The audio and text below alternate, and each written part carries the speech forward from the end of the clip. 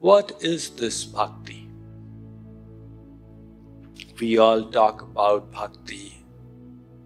What does it mean?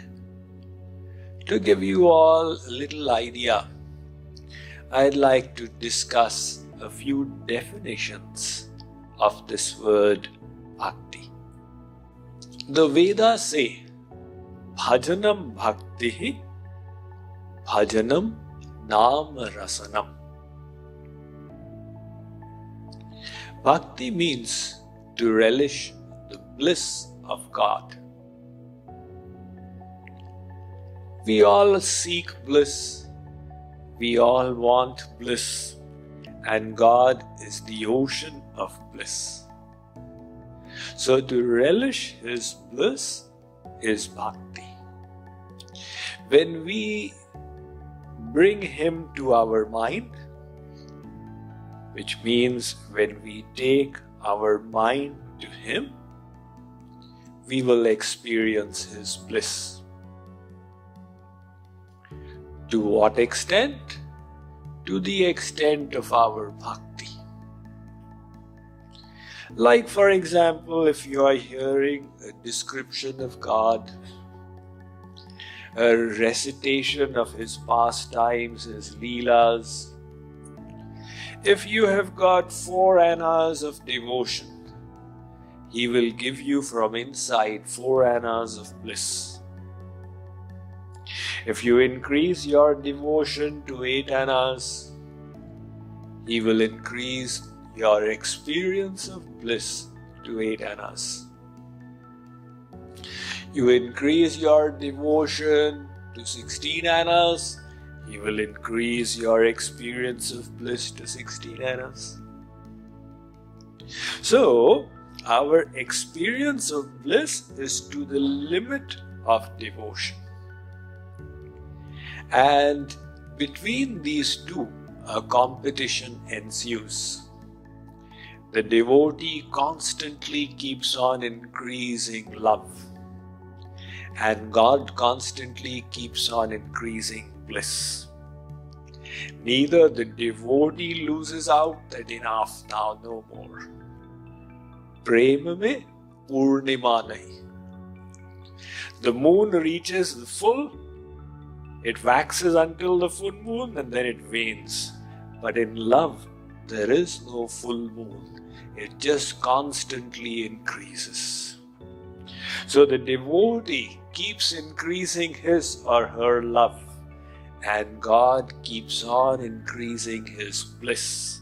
He doesn't say, all right, I've finished my treasure chest, no more bliss. So Chaitanya Mahaprabhu says, Dohe kare huda hudi, badhe mukh nahi mudi. None of them lose out. This competition goes on for the rest of eternity. So the Vedas have said, bhajanam bhaktihi, bhajanam nam rasanam. There is another definition of bhakti, bhanjanam bhakti. There is ignorance in our hearts. There is the bonds of the material energy. And bhakti is that which breaks these bonds and dispels the ignorance, that releases us from the suffering of the material energy. So, bhakti liberates us from material bondage. That is what it is. There are many other definitions of bhakti. Naradji, he says in his Bhakti Darshan, Sa paranuragterishware. What is bhakti? Now remember, many of you are aware, Naradji is the writer of the Narad Bhakti Darshan. So he defines bhakti as extreme attachment to God.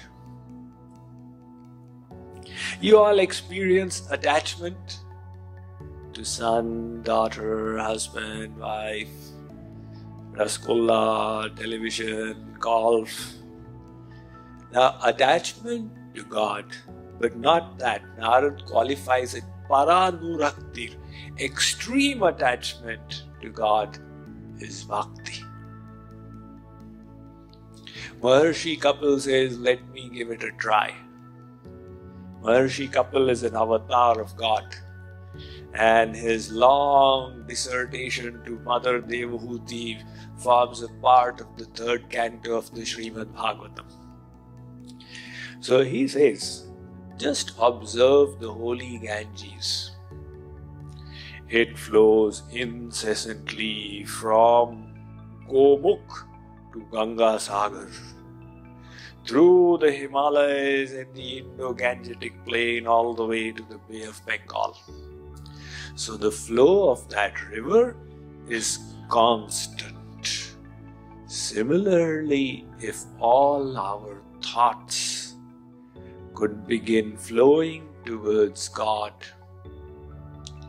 if all our thoughts could become godly, that would be bhakti. Jagadguru Shankaracharya says, let me try. So he says, take a needle and stick it into a potato. Just like the needle is stuck in the potato, it doesn't get dislodged. You stick multiple needles. Similarly, if all our thoughts could get stuck in God, if all our thoughts could be connected towards God, that would be considered bhakti. See, every acharya has described bhakti differently. Shankaracharya's disciple, Madhusudan Saraswati. This Madhusudan Saraswati's tales are very astonishing. You know, the big temple in Vrindavan called Radha Govindji Mandir. He sat down out there and he sat in Samadhi for 3 years. And one Rajput king built this huge temple all around him.